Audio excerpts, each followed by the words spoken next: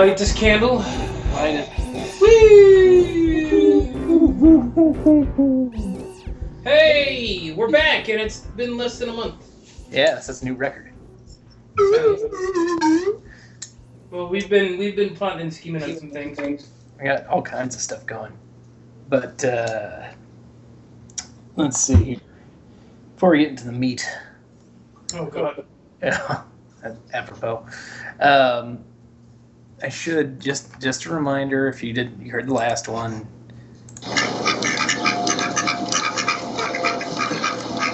Couple Duck Alert. All you gotta do is send it to us in some fashion. Couple Duck Alert. We had one person do it, but I talked to the boys in legal, and they said the person was too closely affiliated with Gonzo Guys Inc. So. Yes, that's right. We forgot the official rules are posted on somebody else's website, so you gotta go do a Google search for official contest rules and read that. And that's the contest rules. Basically, you can't work for the Gonzo Guys Corporation. You can't work for it or be affiliated via like family members and things like that. Yeah, like radio contests. Just treat it like that. Yeah, seriously, just go to Google, search for official contest rules.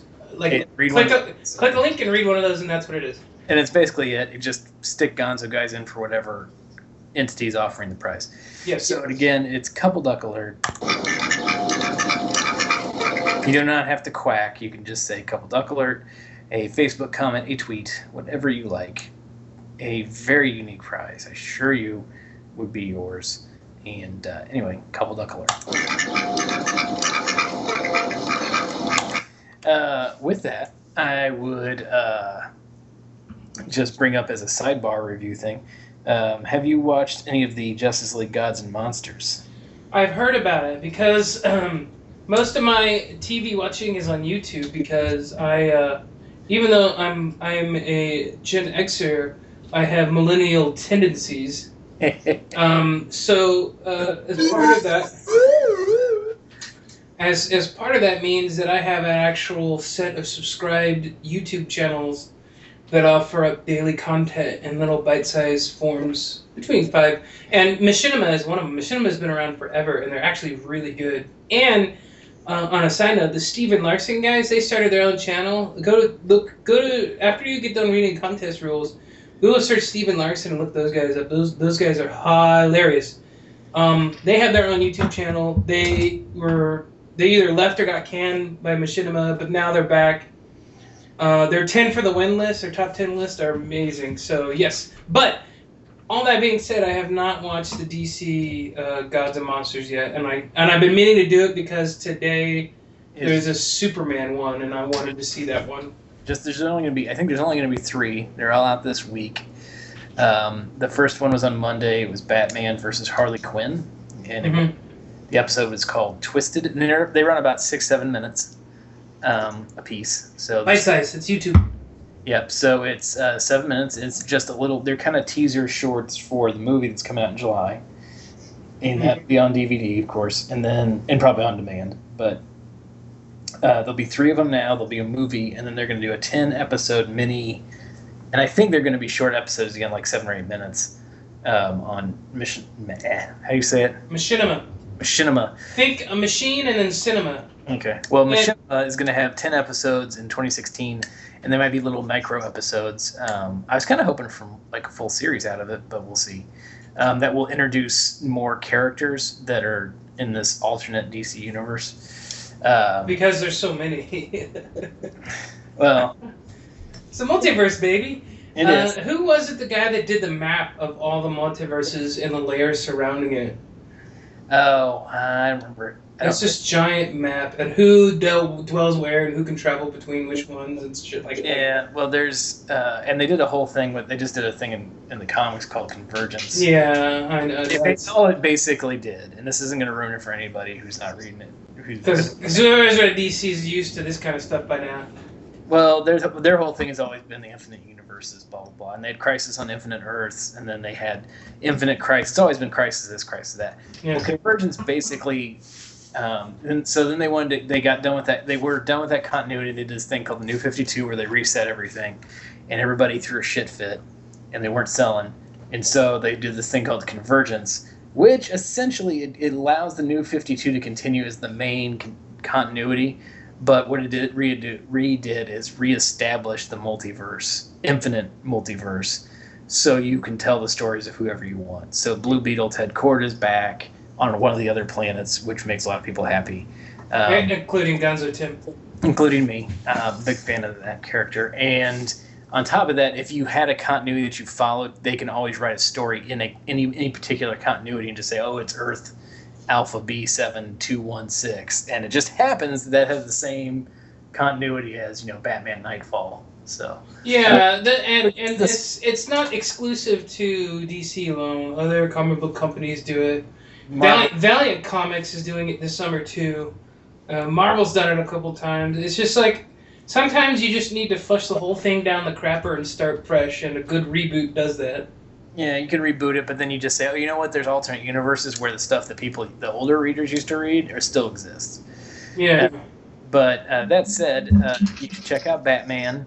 The Batman short is called Twisted, and the Superman one is called Bomb. And that, I believe it's Superman versus Brainiac. Interesting. And the premises, it's pretty interesting, and if you watch Batman animated series or Superman animated series or the Adventures of Superman, whatever the hell it's called. What's the name of the guy? Bruce Timm, and these are not kid-friendly by any stretch of the imagination. They are rough.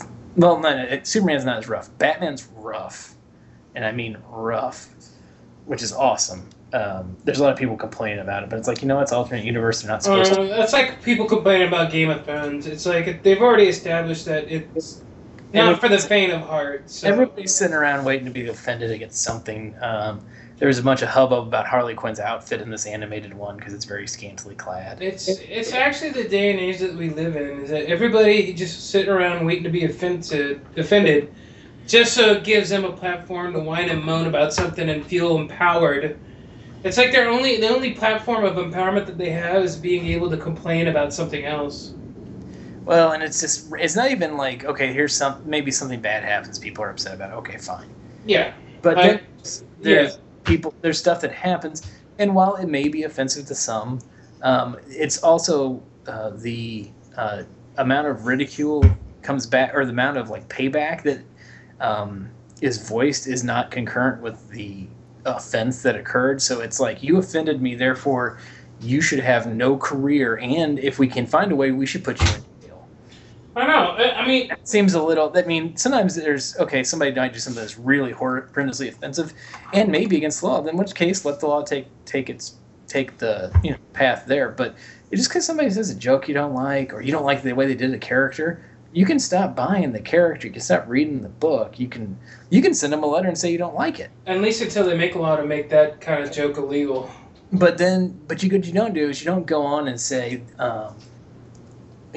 they should fire him, and every artist who does something I don't like should be in public apology, and this joke shouldn't happen, and that should be a public apology. And it's just like, you're just forcing the apology. So even if they do apologize, they're just doing it to save their ass. And it's really just a minor group of people who. Oh well, okay. A very vocal minor group of people.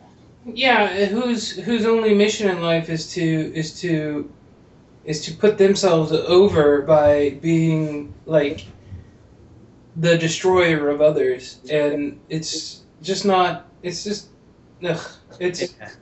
I think it's something that we've all have learned, are growing with the fact that we can communicate instantly with each other nowadays. And we can. And some people's idea of coming to grips with that means that they feel like they have more eminent domain over others in a faster way, where maybe whatever hierarchy was set before the internet and communication accelerated as fast as it did wasn't available. Now they have a way that they can have a voice and that they're empowered. And then all they do is shit on other people. Well, and the kicker is, I looked at the views for the DC Chronicles thing.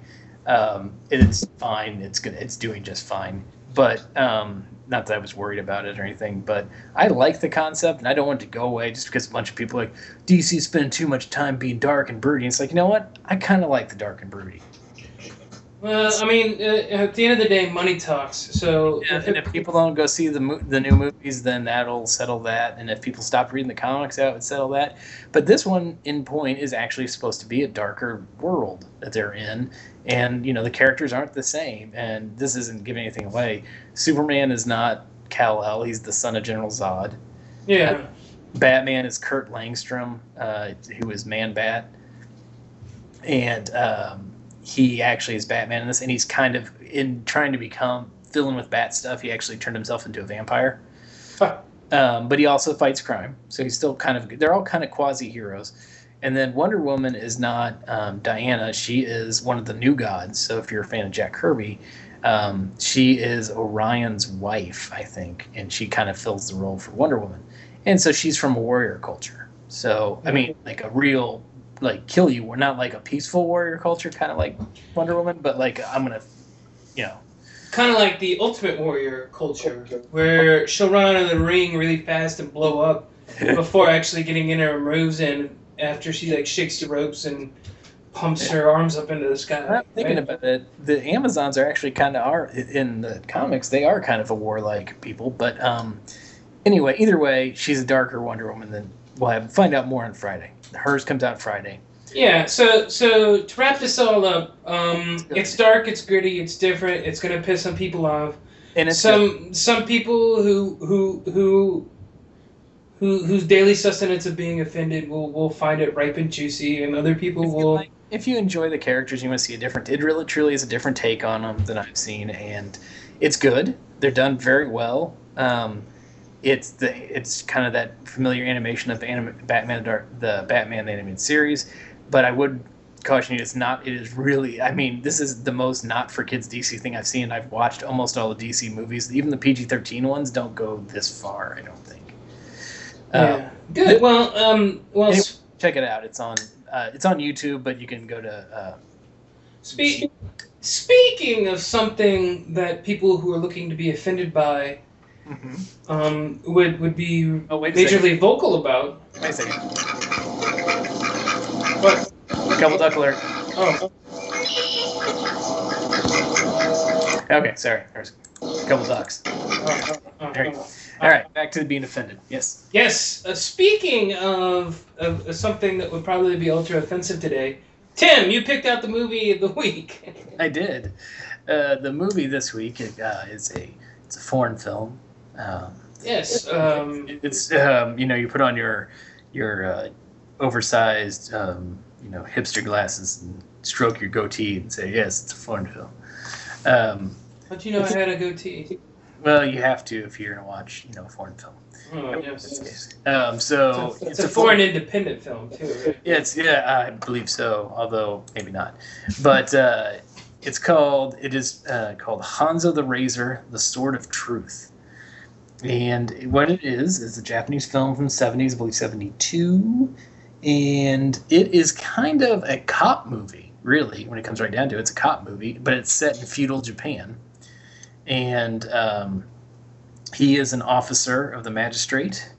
And you're talking about the times of shoguns and samurais and things. And it's a period piece, really. When it comes right down to it's a foreign independent cinema. It's a period piece of feudal Japan. Well, it would be a period piece if it was really feudal Japan that is also a 70s, dirty cop precinct movie, because that's really what it is. And dirty cop is being light. Yeah, but so it comes off that way. You're like, hey, here's Hanzo. He's this. We won't go into the plot too much, but anyway, basically, it's he's a detective. He's a police officer in feudal Japan, and he doesn't like corruption.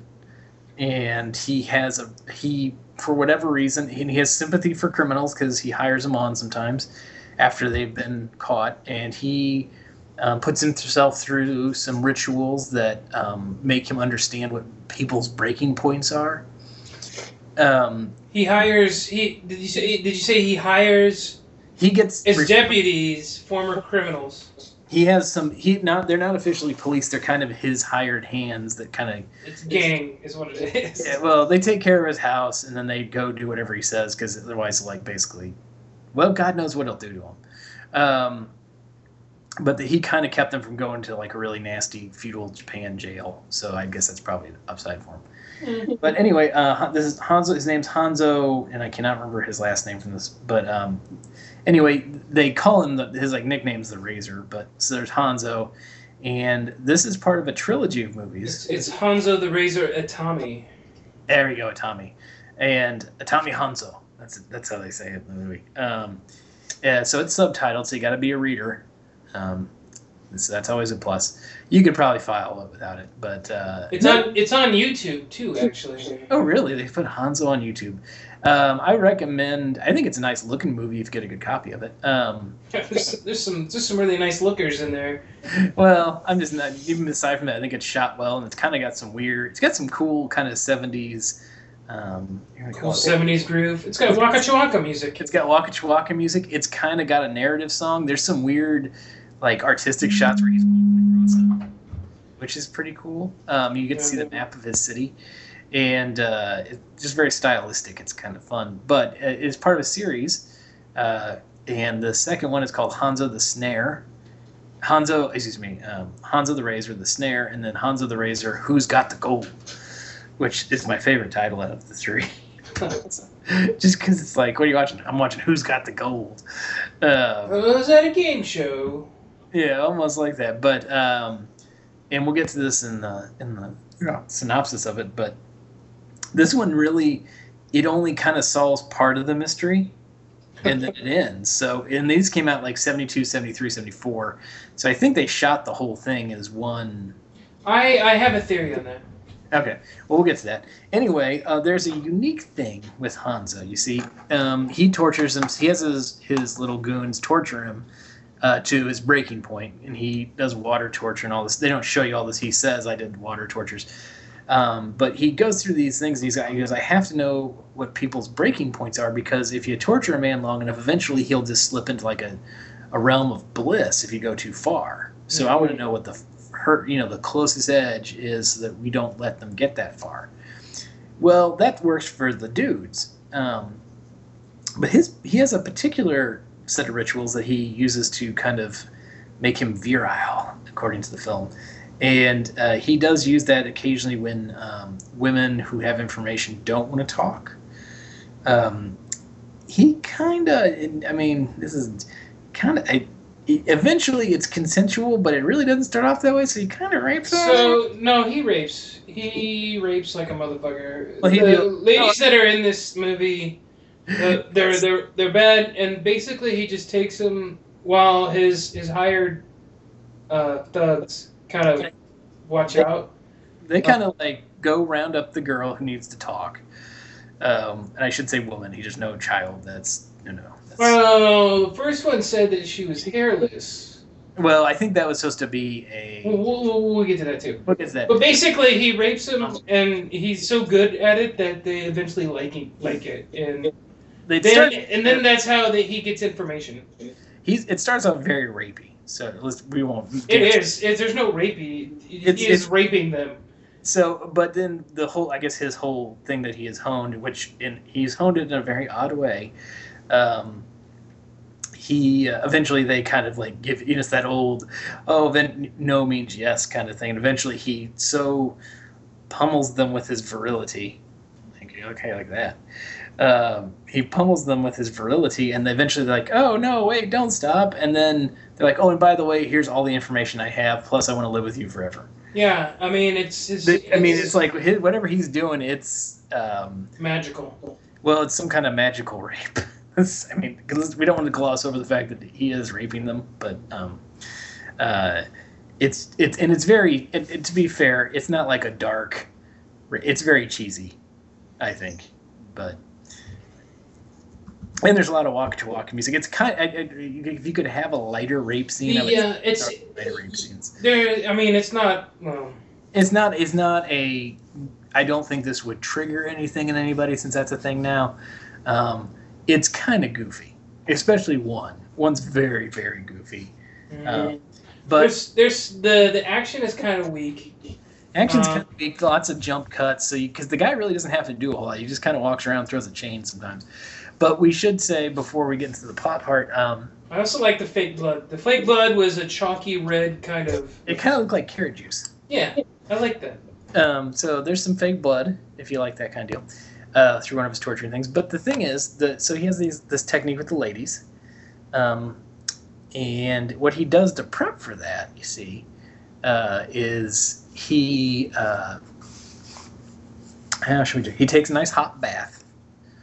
He has like a hot tub in feudal Japan, which is pretty nice. Well, actually, let's start from the beginning. Let's go through the movie. There's something, and you'll know it when we get there. But there's a way he prepares to be essentially rape information out of women, and it's unusual.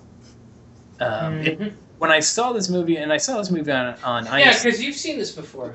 I've seen at least one of these, if not two. I know I haven't seen all three. Take it back. Maybe I have seen all three. But it's been a while. And IFC used to show weird either sets of movies like this late at night on Fridays back maybe circa 2007-ish. And they might show, like that's how I saw this movie, Madman, which is a wonderful little horror movie from the 80s, kind of very underrated gem. I actually just bought a new restored version on Blu-ray.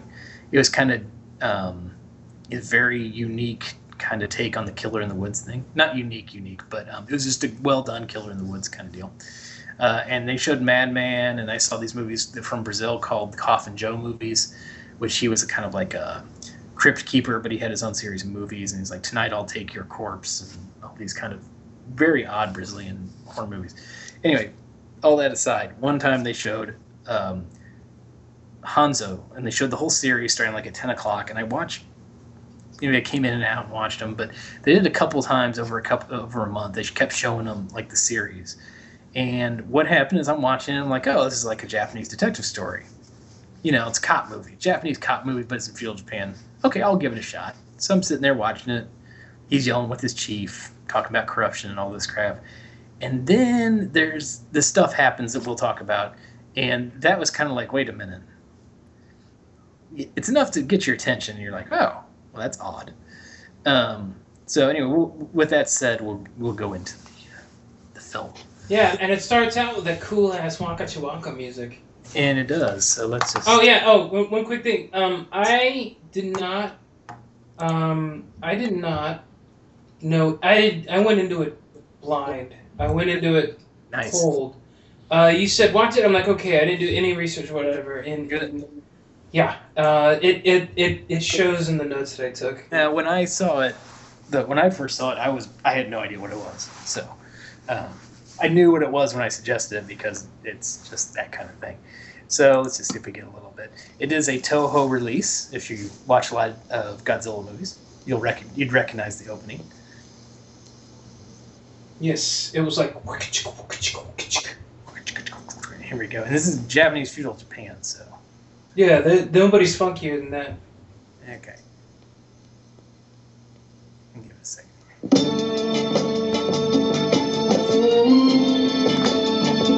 Kind of a smooth Waka Chiwaka. It's got a lot of split screen. They show close of his eye, show his feet walking. Just hardened street cop in feudal Japan wearing slippers. There it is. Yeah.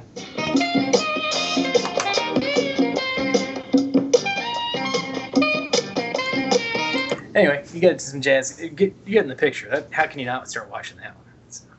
Yeah. Oh yeah. So the thing I liked about this, and actually is what I really appreciated way more than a lot of this other movie. Well, there's some things I liked in this movie.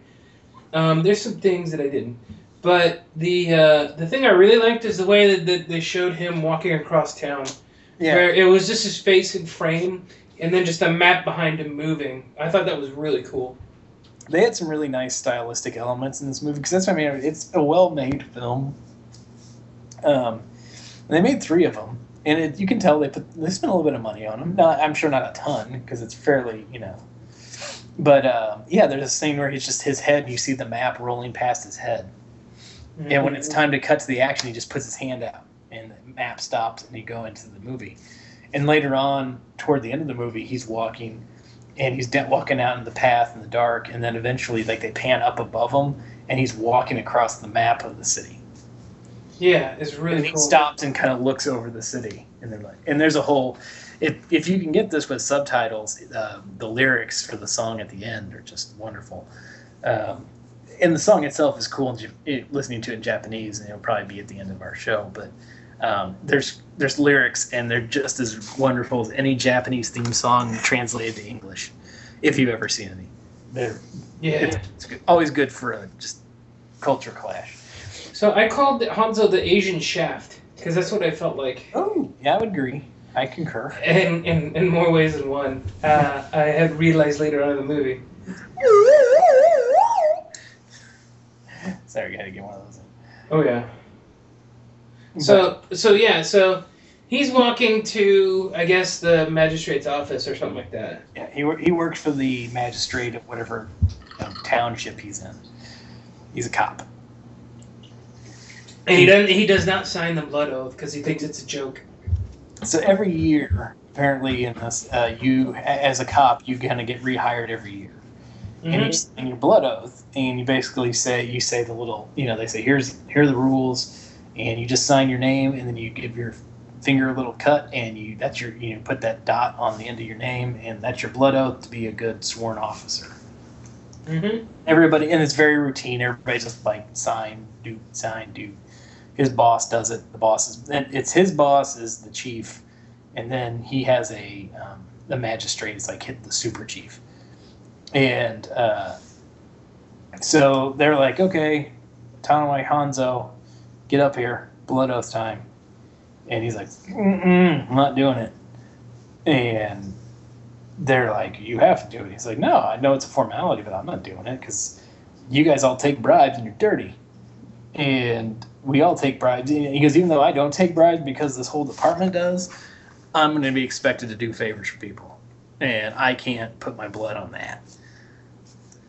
And so they're like, what's the meaning of this? And everybody's, upset about it being, him not playing by the rules. And the magistrate's like, hey, Hanzo, what's the deal here? And he's like, I kind of get it, but, I don't understand. He's like, you've been an officer for 4 years. And he's like, well, did he take the oath for 4 years? And the guy's like, no.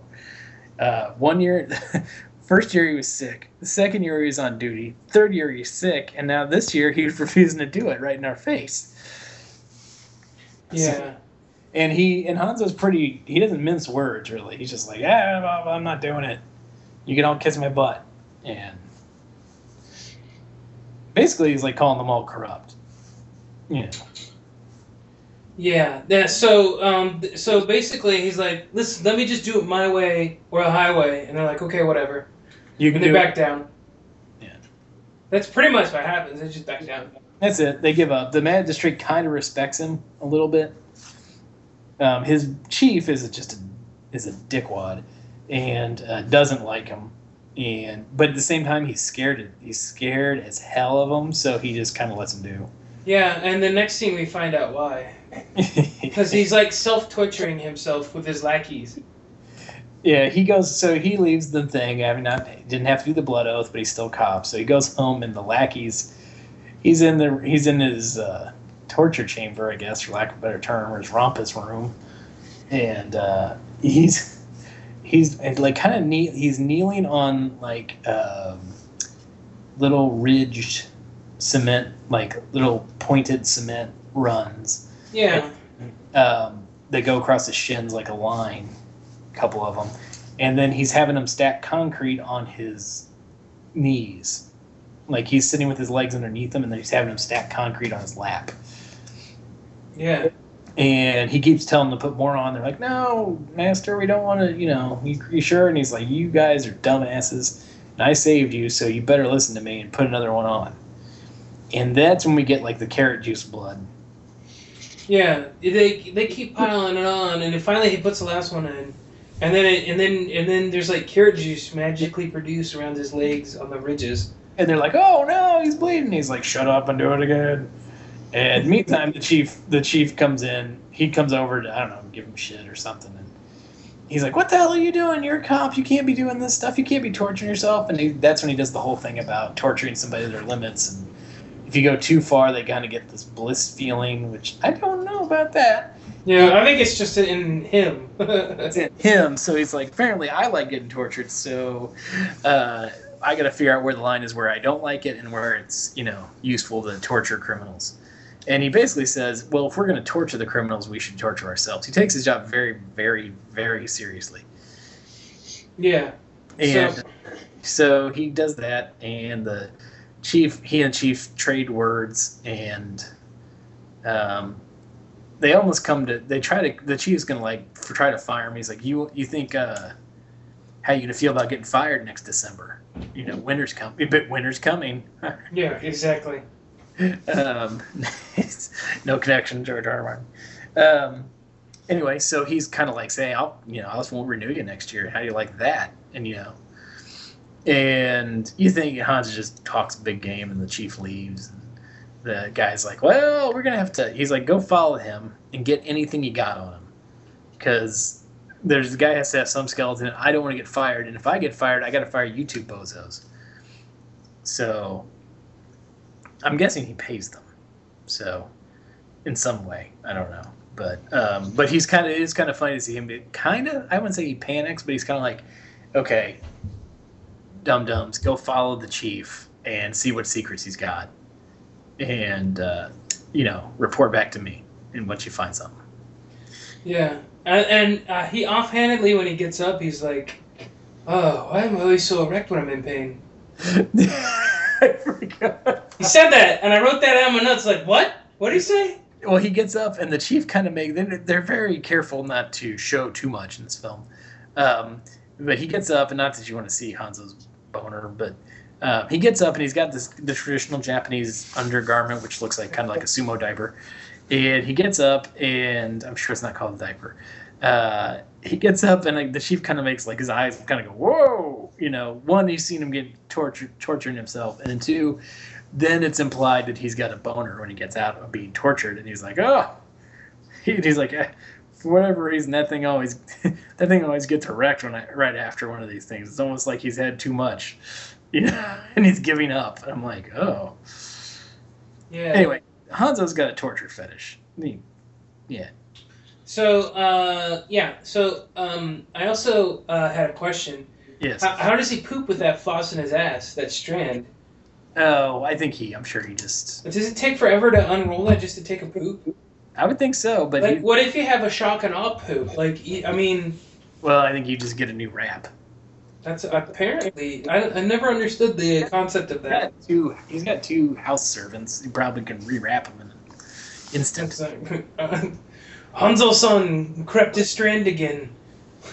Well, and maybe he's disciplined himself not to poop. He seems like that kind of guy. So basically, what? I have some weird things. So the gang start running around and cracking down on people, right? Well, what happens is they, for whatever reason, the chief comes over, and that was what he came over to tell him. He's like, we have to go out and scoop up all the vagrants. Yeah. And get them out of town. And the guy's like, I'm a cop. That's not our job. Their job is not to go around rouse the vagrants. And he's like, well, you're going to do it. And he's like, no, I'm not going to do it. And that led to the whole back and forth. You want to keep your job, blah, blah, blah, blah, blah. But anyway, so all the police officers are going to run through the town and round up any of the petty criminals and the pickpockets and the homeless guys and whatever else. I don't think they were supposed to be criminals because Hanzo didn't want anything to do with it. And he would arrest criminals.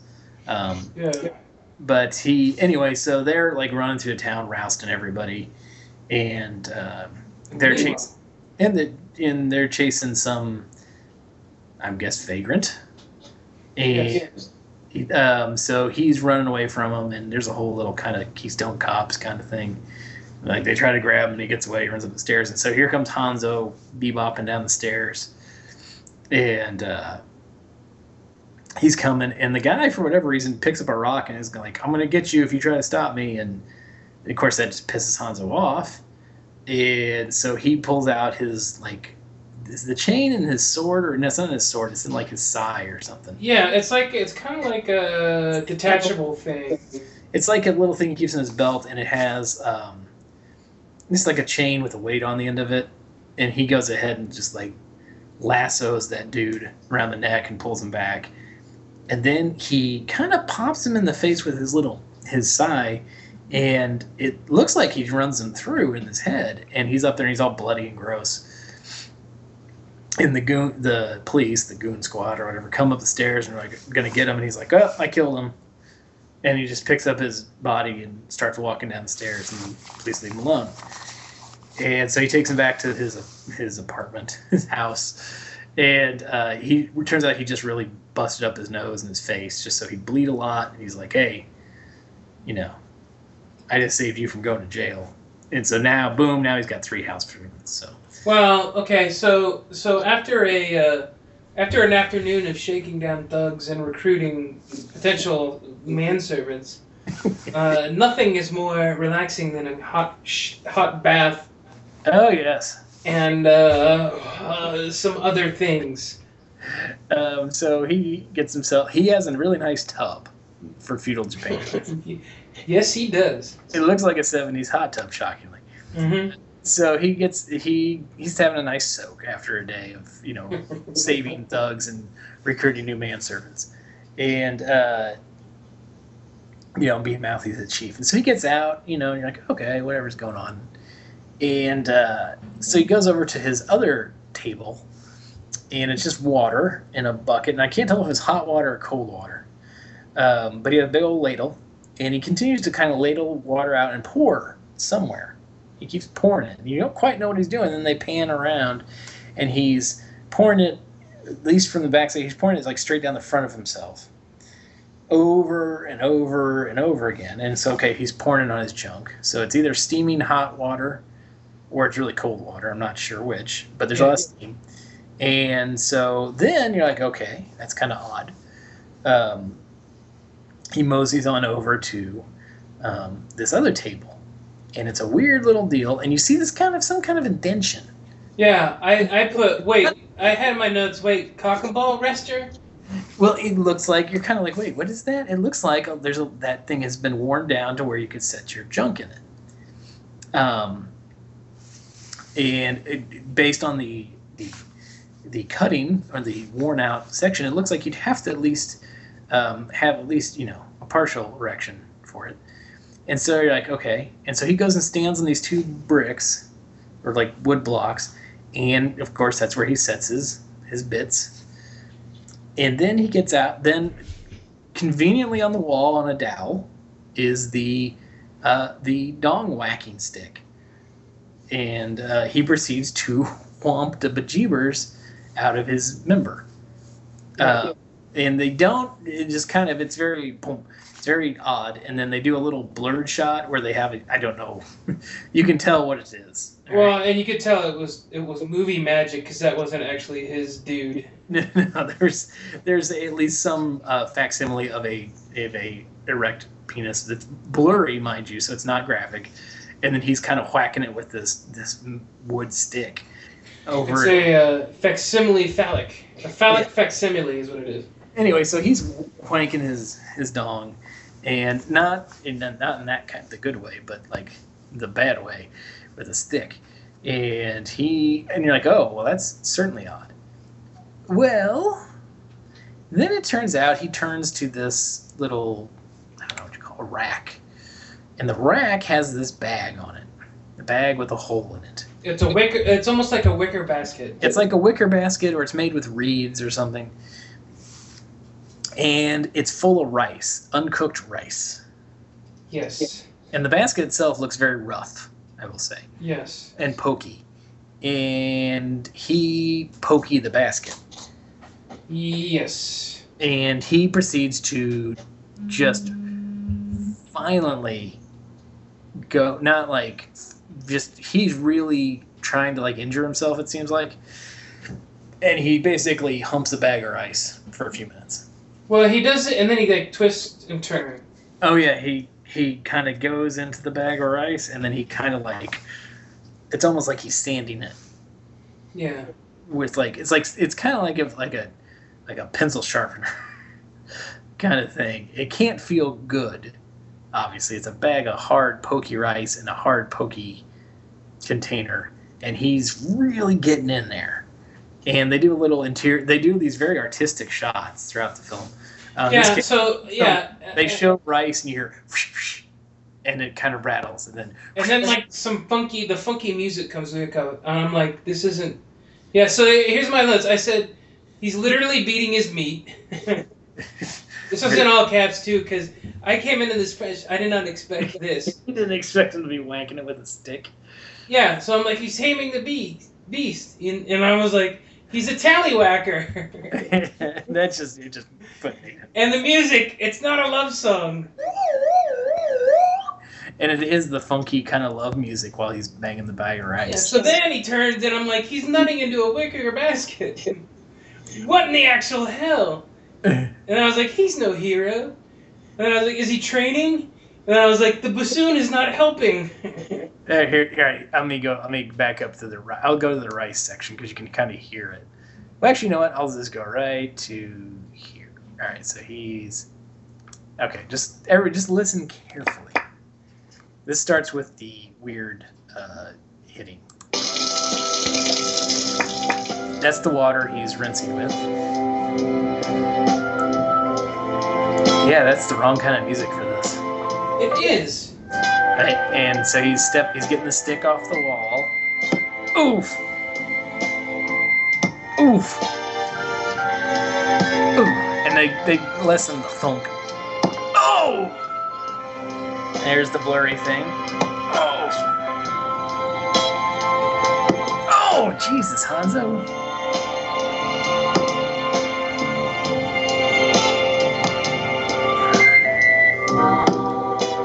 Yeah, right? And there's that. God. All right, so now they've just shown the bag of rice. And it looks like something you would not want to do that to.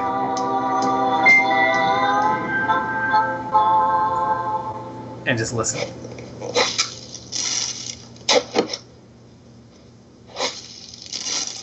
That is what you think it is. Right? He's essentially humping a bag of rice. He's not shoveling his driveway full of snow. No, there's rice falling out of a bag that he's putting his penis in.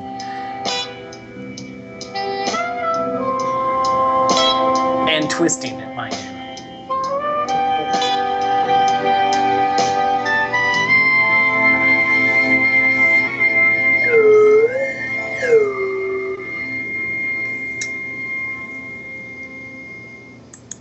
Anyway, that is... that happened. That happened. And then my next note, I was like, I still don't get how he poops. Anyway, Mike had different questions than I did, but... Also, I came up with this great... later on, use it. I tried it out. It's good material.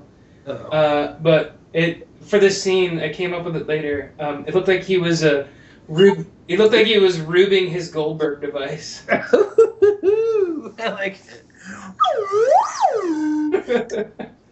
He's rubing his Goldberg. No, he's rubing his Goldberg device. Rubing his Goldberg device. You're next. Wait, no, it's different. When he looks at the bag of rice, he goes, "You're next." It was an elaborate contraption. Rubing his Goldberg device. Rubing. Very good. Like the Rube Goldberg? Yes. Yeah, the little machine where you drop the, thing. That's what he was doing. He was rubing his Goldberg device. Anyways. Yeah, all right. Very good. I like it. Yeah. So, that happened. And then, informant guy, spilled his guts.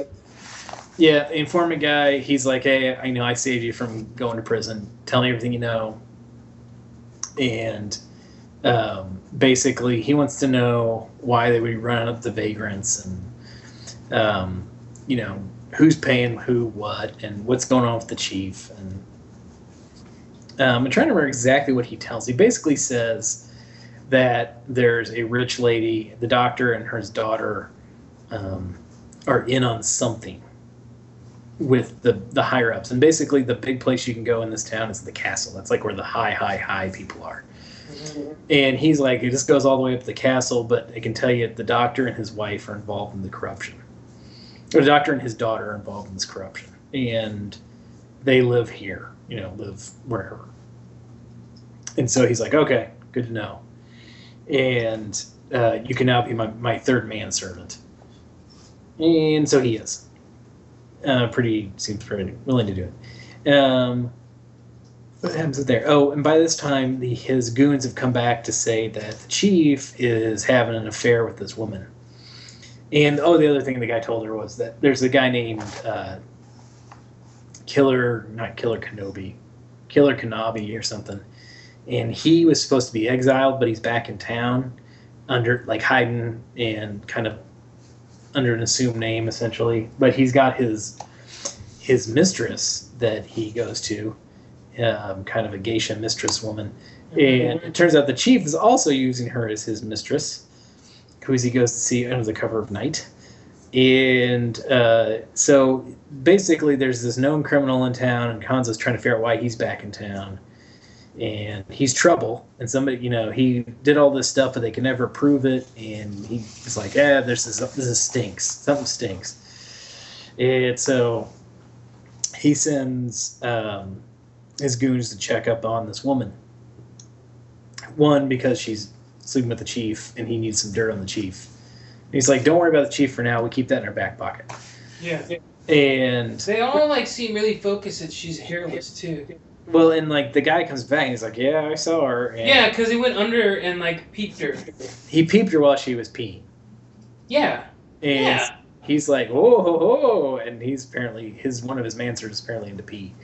And so he comes back and he's like, well, everything's fine. She's very beautiful, but she's missing hair. And so apparently that's some kind of thing. But so she's like, yes, this woman is missing her hair in that area for some reason.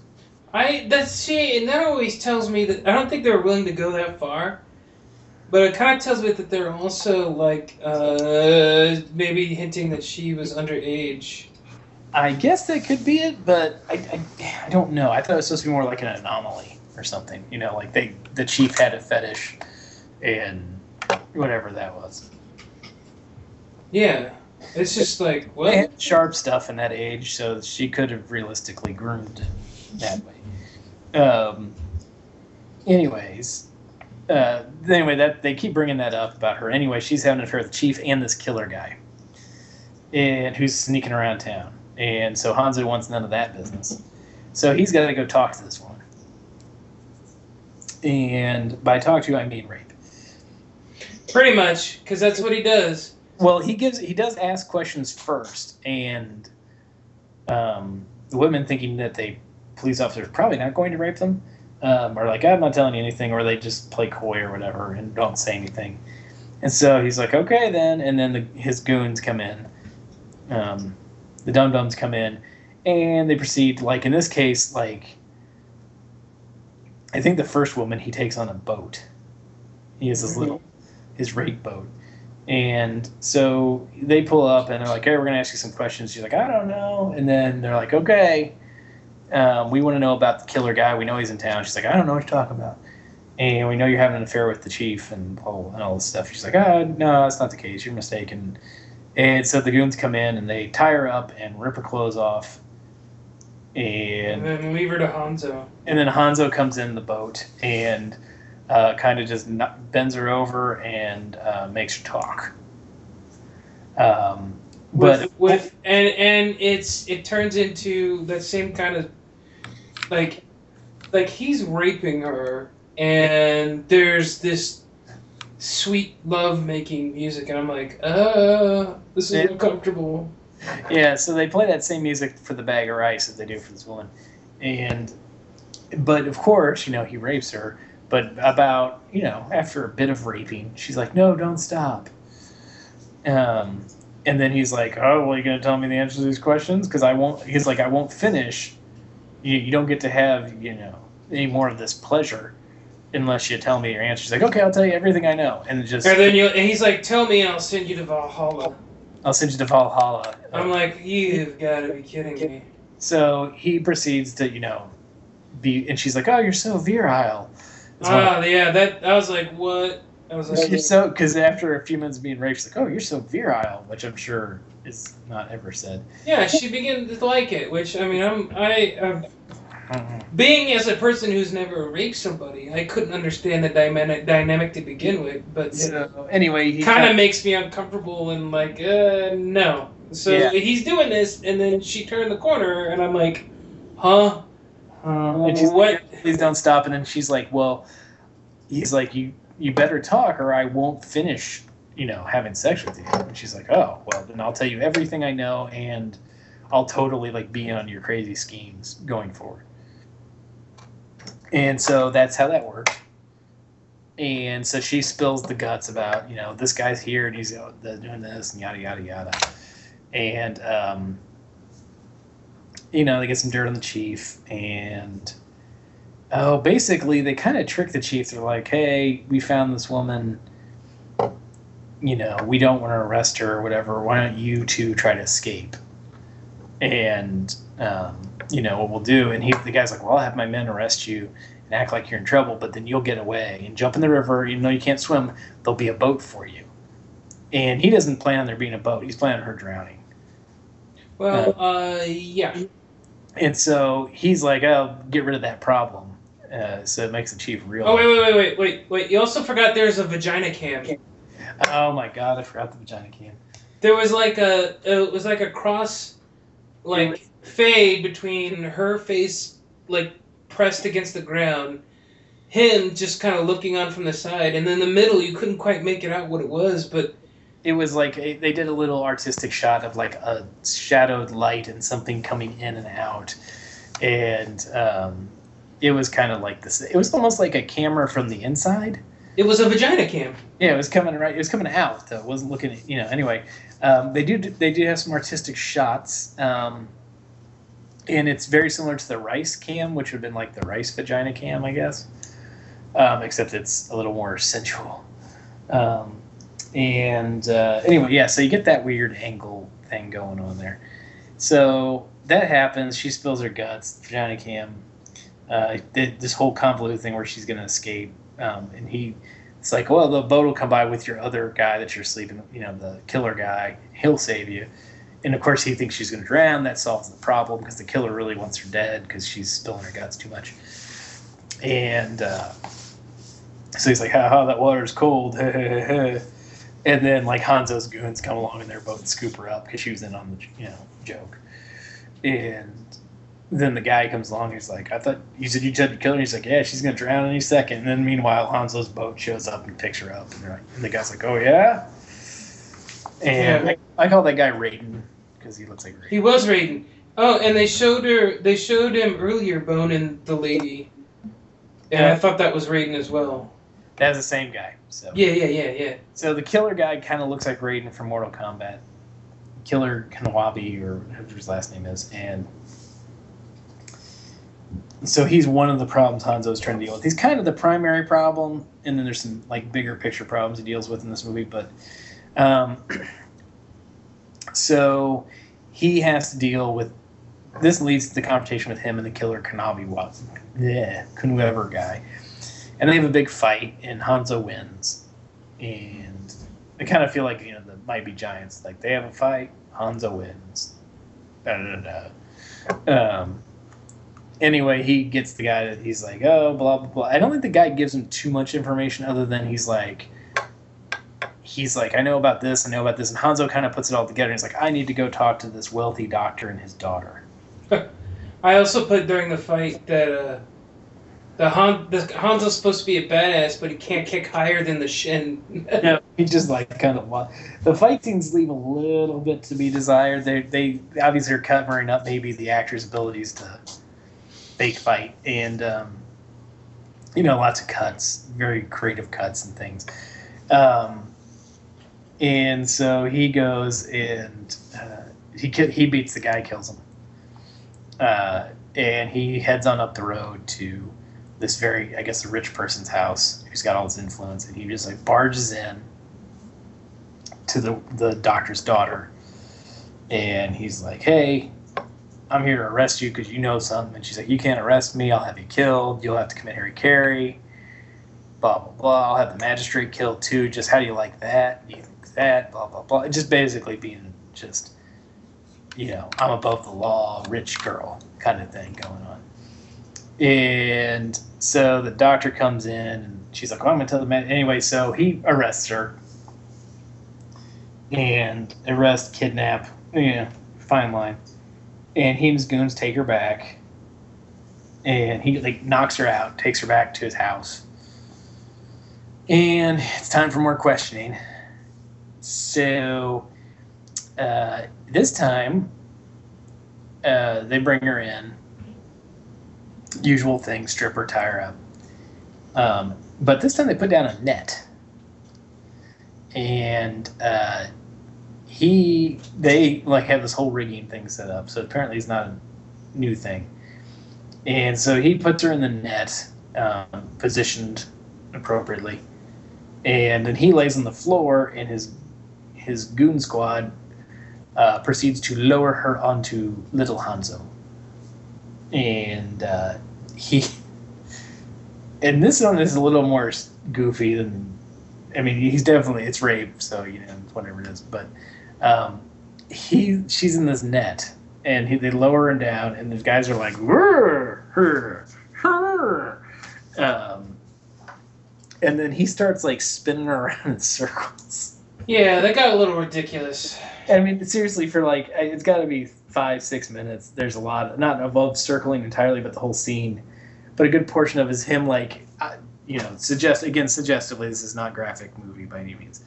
It lowers her into where she would be in that position, and he spins her around, and she's like, "Ah!" And obviously, she actually sounds like she's really not, into it, and it goes on for a while like that. And God dang. Yeah, they kind of milk it.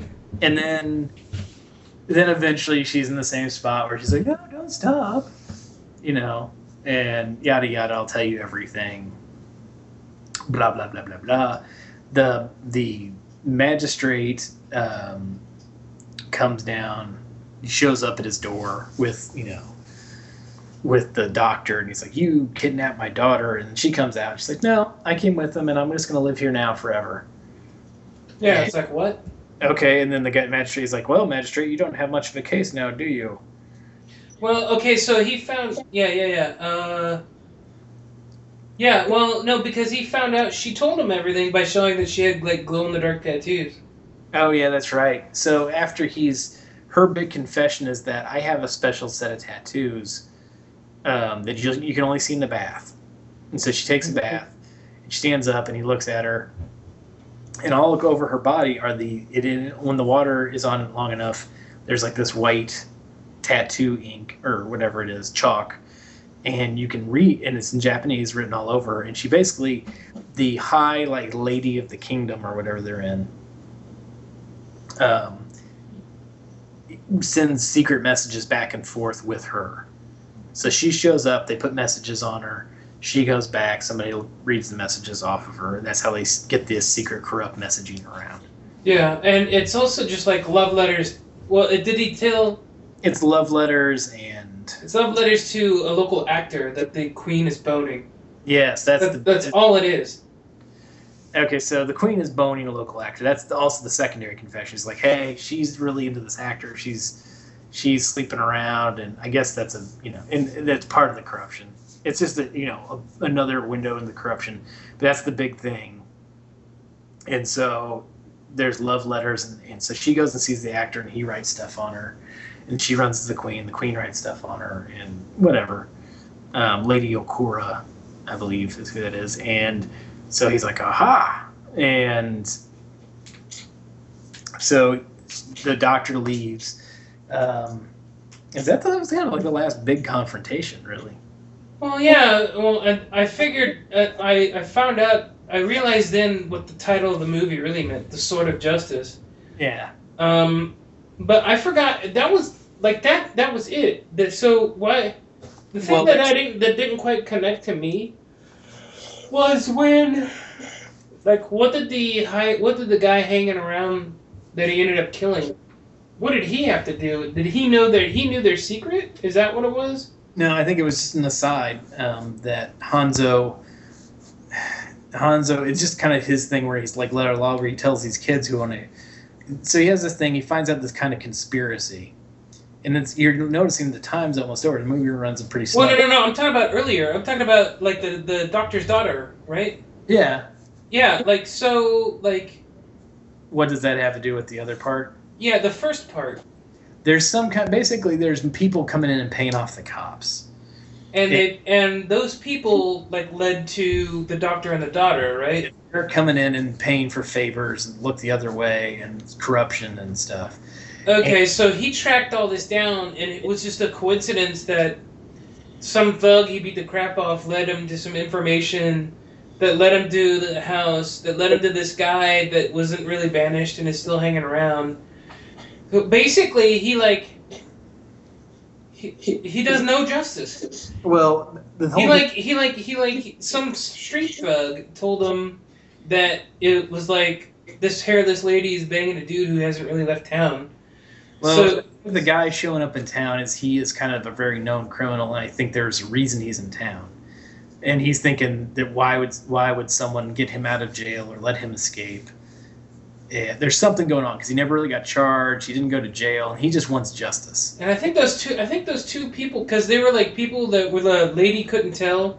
Yeah. The lady couldn't tell who were talking, but it was like a man and a woman. So they were doing there was some connection between the two that didn't really make sense. Well, and it probably will. I was going to say, this one, it really does not come to a full conclusion because the next movie, he kind of keeps following the trail of corruption. Yeah, he just kind of follows it and then fucks and kills, pretty much. And so the next movie kind of picks up the story where it is here, where it's like he's trying to follow that trail of corruption up the ladder to, why is everything so corrupt, and he's kind of bringing that through. And so toward the end of the film, he has this thing, he gets this information, he's like, oh, okay, and then it's like he's glass it all off. He's like, yeah, that's all this was just some love letter to an actor that the queen is boning. Yeah, and he's like, so that was the big secret. And he goes to have his noodles at the little noodle hut. And yeah, now this part, yeah. So he goes to have his noodles in the noodle hut, and he's having looks like some good ramen, something going on there, and some sake. And these two kids come up, and the girl's like, give me a drink. And the guy's like, you mean noodles? And she's like, no, give me alcohol. I don't care what you got. Give me some sake, whatever. So the guy pours her like a freaking tumbler full of sake, which she downs. And he's like, oh my God. And she's like, give me another one. He's like, you're young, but you can drink, so here you go. And liquor law is not real strong in feudal Japan. And so he pours her a big old glass of sake. She drinks that. She's all stumbly. Her little brother's like, come on, sis. Very reminiscent of the little boys in the Godzilla movies. Always upset and yelling. And so Hanzo sees this, and they're very upset. And he kind of follows them back to their house. And the reason she's getting smashed is their dad is dying. And he's in a lot of pain, and he wants them to kill him. And so she has to be drunk to get the courage. She's just trying to choke him out with like a cloth and doing a really poor job of it. And Junior wants to decide. He grabs a knife. He's like, I'll do it. And she's like, no. They'll crucify you if you do it. And they'll parade you through the street and they'll kill you for doing it. She'll let me do it. So she's getting ready to stab him, and Hanzo comes in and is like, nope, you can't do it. That's patricide. It's against the law. And they'll kill you both. And he's like, I understand why you want to do it. And it's kind of like a tender moment for Hanzo, as much as there is, he can have one. He's like, I understand you love him and that's what you want to do, but you can't do it. The law is merciless and unforgiving. You just can't do it. And he's like, do you know where I live, boy? And the boy's like, yeah. And he's like, go get my goons and tell him to get me rich doctor guy. The guy that I just like now is like, he's in my fold too. Well, I know because his daughter likes me, so I guess he's all right. So he goes and gets the doctor guy. And the kid's disappointed, said, "Oh, he only has a month to live, but he's going to die anyway in a month." So the doctor shows up, and he's like, "Yeah." He's like, "I gave him a sedative, so he's not in pain right now, but it's going to come back. And it was an imported sedatives, and I can't give it to him again. So I don't." He was like, "Nothing else you can do. He's going to die in a month." And he's like, "Thanks, doctor, for nothing, I guess." And there is, I don't know if this happened on yours, or maybe it was just my file that I was watching. The doctor's like, "I should go now," and it cuts, and he's gone. He just vanishes. And so he leaves, and Hanzo's like, "Hey, all right, guys." And again, this has nothing else to do with the rest of the plot of the movie, but he's like, "Hey, kids, go outside, and don't come in until I tell you to." And then he proceeds to, like, hang the dad and kill him. Yeah. Okay, kids, come back in. And it's weird because they come in, they see him hanging there, and they're like, "Oh, I'm so happy my dad's dead." You know? And he's like, "Oh, your dad was dying, and he decided to hang himself. So go tell your landlord that your dad hung himself." Yeah. Because he was dying. And that should tell him. He tells the landlord to go file a report, and then Hanzo hits the road. Yeah, he walks on a map again, and they just, like, it's a song about him being a badass. Let's see if I can. Let's get up to his. There we go. Get a little bit of the Hanzo song here. And he's kind of reminiscing about everything they told him. You'll be fired next year, and then the rape net, and then he's looking serious, walking in the night. The fight. She uses my body to write letters. That's a government problem.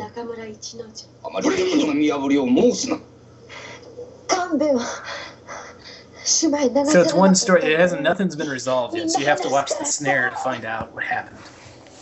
Mm-hmm. Here we go.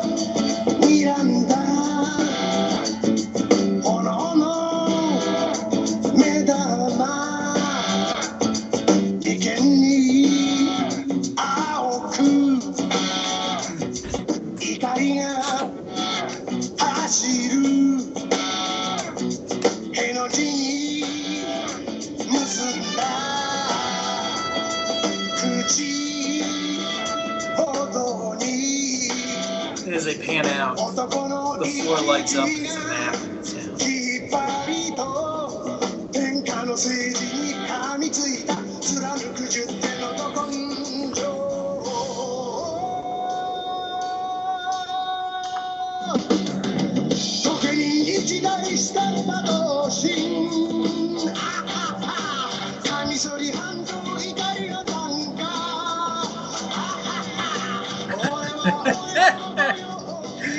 Alright. Basically, you gotta go find the subtitles because they're awesome. He basically says he's an officer of the law. His spirit snarls at the government. And his lips are firmly pressed together, and then it's like he's just a petty officer, and he's the watchdog for Indo, you know. And then it cuts back into the lovely, like, sedate music, and while he stands on the map and oversees everything. So I wrote my notes. I was like, they ran out of story. I feel like they're like, I think this is my theory on it. Yeah. It's like they had this, like, idea, and it was kind of funny, where it's like this guy is a badass, but also has a huge wang, and he puts people under his spell with it, right? And they're like, okay, that's awesome, that's hilarious. So let's do this. Let's find out. Let's have him run around and be on a big case, and then have it totally fold at the end because it was some misunderstanding. And it's like they wrote the movie, and they got to that point. It's like, oh shit, we need another 15, 20 minutes to fill. And then they just came up with this secondary, like, epilogue that was, like, way too long. And it didn't. I didn't see how it served the point either. It was like, all right, so he mercy killed the dad that the little kids couldn't do it. After he lectured him on the law being everything, and yeah, that he so often breaks, and then also he brought in the doctor that he like is now under his wing to kind of help confirm to him that the guy was going to die no matter what, and that there was nothing that could be done. So it was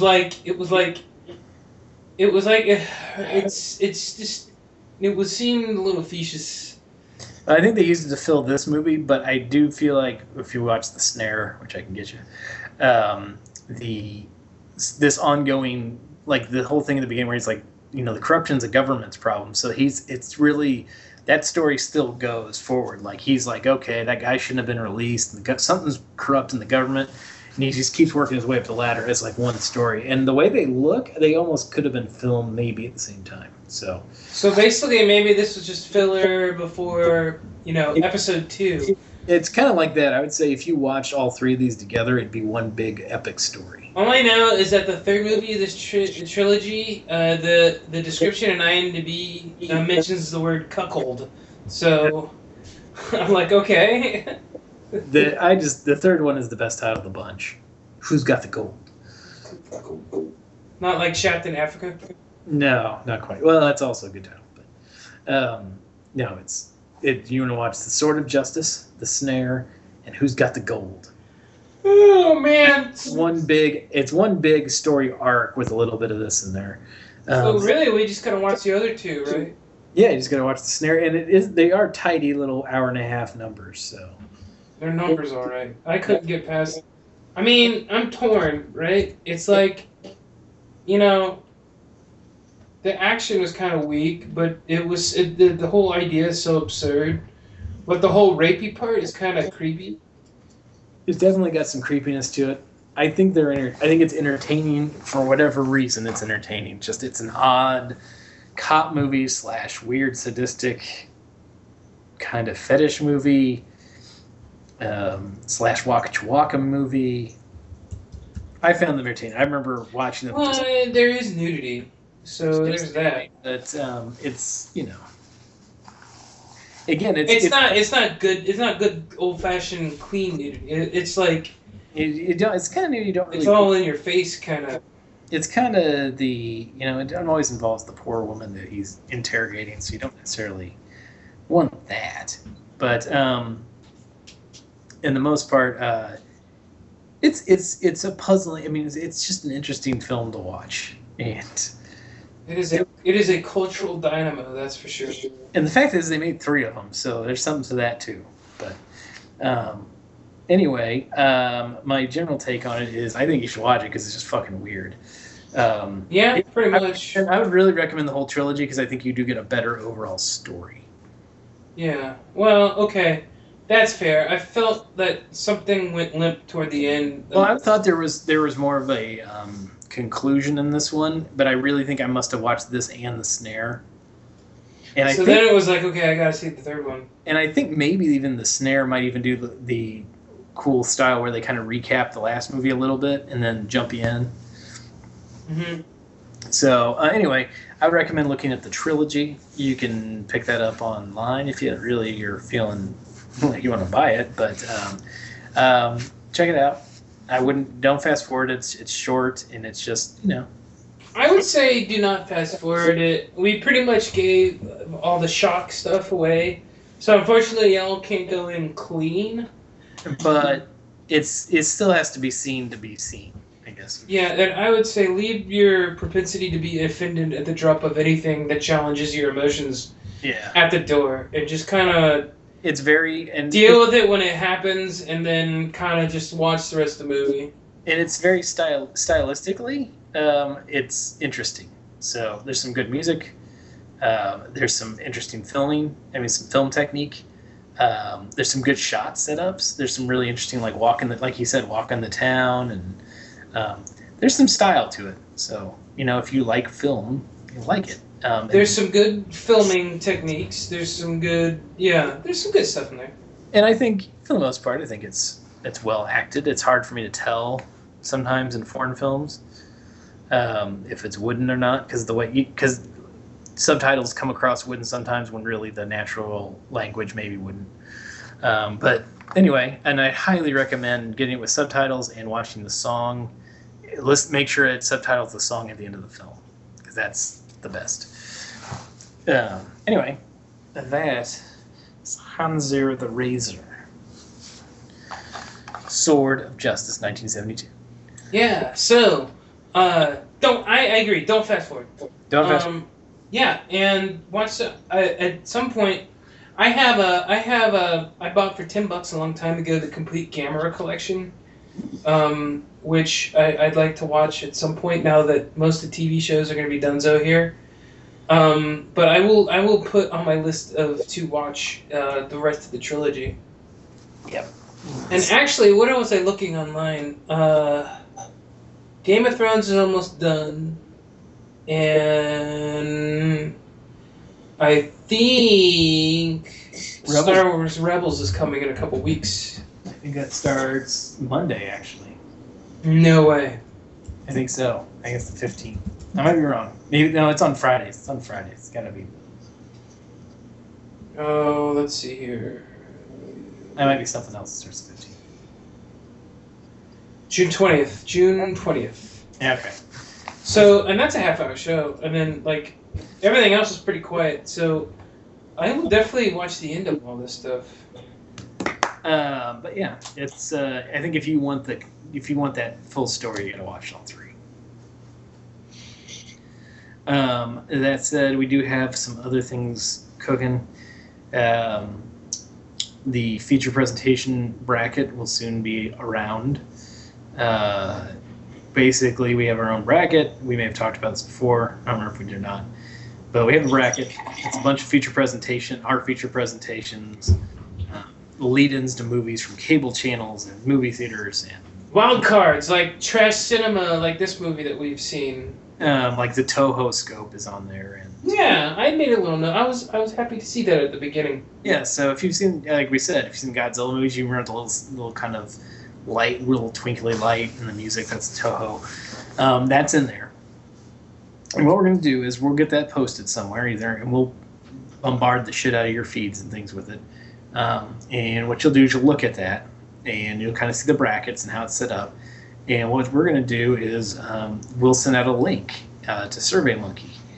And I would encourage you to vote. And what you do is you go, and the thing has links to all the videos, and you can go to our YouTube page, and it's there too. And you can find the videos that are in contention. There's 4 at a time, and you basically you can go watch all 4 of them, and then you can go to the SurveyMonkey thing and tell us which one you think should survive for the next battle. And what we'll do is we'll do that, and then once that first survey goes up, we'll tell you when we're going to end it, and then we will write about the winner. And we'll do a little intro. We'll watch the website, watch some other places. We'll be writing some things about the brackets and who's competing for what. And then as each round occurs, we'll write up what happened and what the results look like and who came in first, second, third, and who the winner is. And then we'll, not March Madness it. We'll do what are we in? June, July Madness. We're gonna Gonzo Madness it. Yes, it's a tournament of all tournaments. Tournament of all tournaments. Who's got the best? And now our feature presentation lead in. Mm-hmm. And through both our extensive research, we feel like this good crop of what is it? 24. It's 24, and like just to give you an example. 8 and 24, 32, 9, 15, 24. Yeah, 15. No. There's a couple play-ins, but we have like a wild card section. We have 6, 12 plus 8 is 12 plus 16. It's 28. Okay, 28. There we go. So we got a field of 28. There's an HBO bracket, which is HBO had a lot of lead-ins, including the Flying HBO, which I would say is kind of like a number 1 seed. It is definitely a number 1 seed. It's number 1 seed. So, but HBO had some other good ones, so they're in there. Mm-hmm. Then you have cable channels like AMC had a bunch. You're thinking movie theater. I'm thinking of movie theaters. I'm sorry. AMC movie theaters had a bunch over the years, and so they're in there. I don't know if they're number 1 seed, but they're solid 2-3 seed. But there's a lot of variety in there because there's a lot of variety in there. So one of them, they have a good chance of making one. I would put 20th Century Fox as the number 1 for that. Yeah, they're in there. Movie studio. There's movie studios. There's video cassettes. Disney's got. Although Disney could be a solid. See, there's so many different seating questions, and it's hard to really place. That's why we're going to have you help us vote on it. And we didn't see them, so what we'll do is we'll say, hey, these 4 are up, and they're all... instead of having 2 people... We're better than having 2 teams play each other. We have 4. It's an all-out, 4-corner death match. Yeah, but we're going to arbitrarily decide, who pins who in what order. Yeah, so Leah, your votes will help determine the ultimate winner, but the ones who don't win, we'll come up with something for that part. You know who doesn't win? People who don't follow along on this, because it's going to blow your mind. And again, vote on it. Encourage people, even if they would never listen to the podcast, shoot them a link, tell them which 4 to watch, and then tell them to vote on it. We need some numbers here, people. Yeah. Yes. We can't vote for them all ourselves. We will, but we can't. So get some numbers, get some people to vote. They could tell them they don't have to listen. They really should listen. But anyway, and if they do listen, tell them to say couple duck alerts, send that to us. We'll send them something. It doesn't matter. We're just trying to give shit away. Yeah. Some fun. So vote, for God's sakes. Anyway. God damn it. Anyway, we'll pepper your feeds and things, so look for that. And we'll certainly rube your Goldberg device. Rube your Goldberg device. Which I feel that should be the title. Yeah, it's going to be. Yeah, I just assumed it would be. But I fully concur and approve of that as the title. But yeah, hit us up on gonzoguys.com, Facebook. Yeah. If, I don't know, hell, if you can somehow, even though we don't have an account, if you somehow find us on Instagram, I don't care. Send us a couple duck alert. Yeah, but don't Snapchat us anything, especially after what we just discussed. Yeah, no Snapchat. So any means necessary, any route you want to go, couple duck alert, get you a prize, and watch the website, which, we don't update it a lot. There's still an old Girl Drink Drunk on there. But we're gonna. So anyway, watch for the bracket. Take a look at the bracket. Go watch some videos. Love of God, vote. And make other people vote who don't listen to the podcast, because I want some freaking numbers. And I mean that with love. Yes. So don't make us send Hanzo out for you. Oh, we'll tame you. Because he will get you to vote. He will, and with pleasure, too. Man or woman, I believe, would probably get you to vote. So just be careful. You don't want to send Hanzo. Don't want to send Hanzo.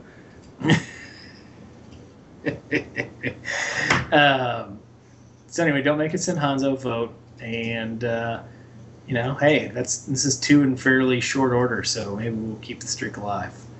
Who knows? I gotta pick something, but now it's like a jazz song. Now I gotta find something that complements what you just laid out in front of me. Well, yeah, we just play off the one before, so you can take penis flogging and weird rapey cops and turn it into the Powerpuff Girls or. Yeah, I don't know what you're going to go from this, but we'll be interested to see what it is. Well, I would think the next trend, the natural progression would be Mac and me, personally, but... Good Jesus. Who knows? Hang on here. We got... there's only one way to go out. It's listening to his memories, followed by... Because he's recapping all this information he's got. And there it is.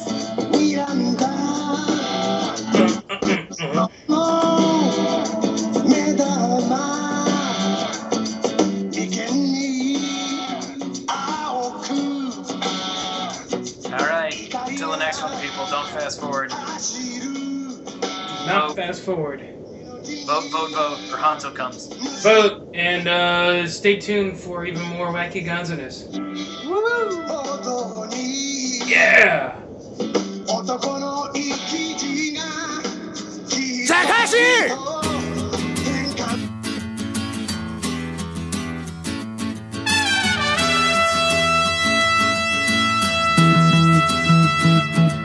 Guito Miranda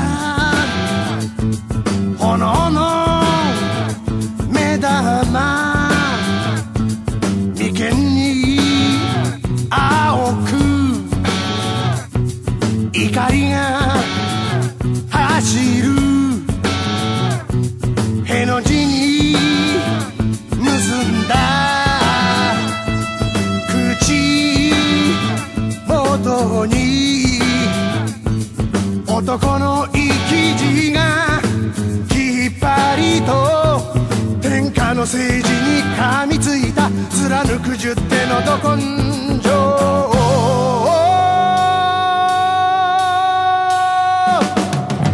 御家人一代下っ端同心あははカミソリ半蔵怒りの短歌あはは俺はお江戸の御用気分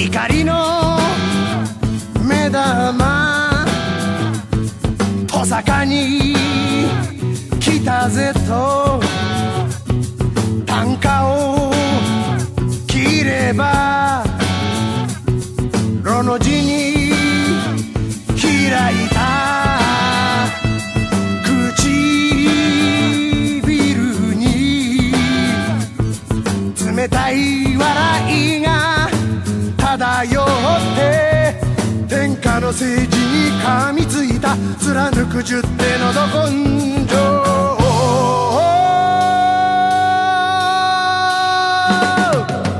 御家人一代下っ端同心あははカミソリ半蔵涙の短歌あはは俺はお江戸の御用気分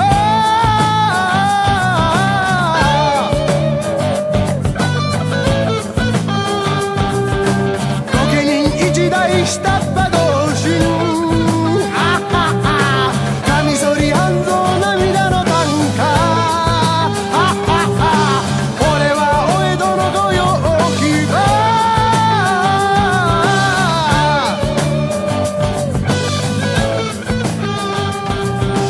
御家人一代下っ端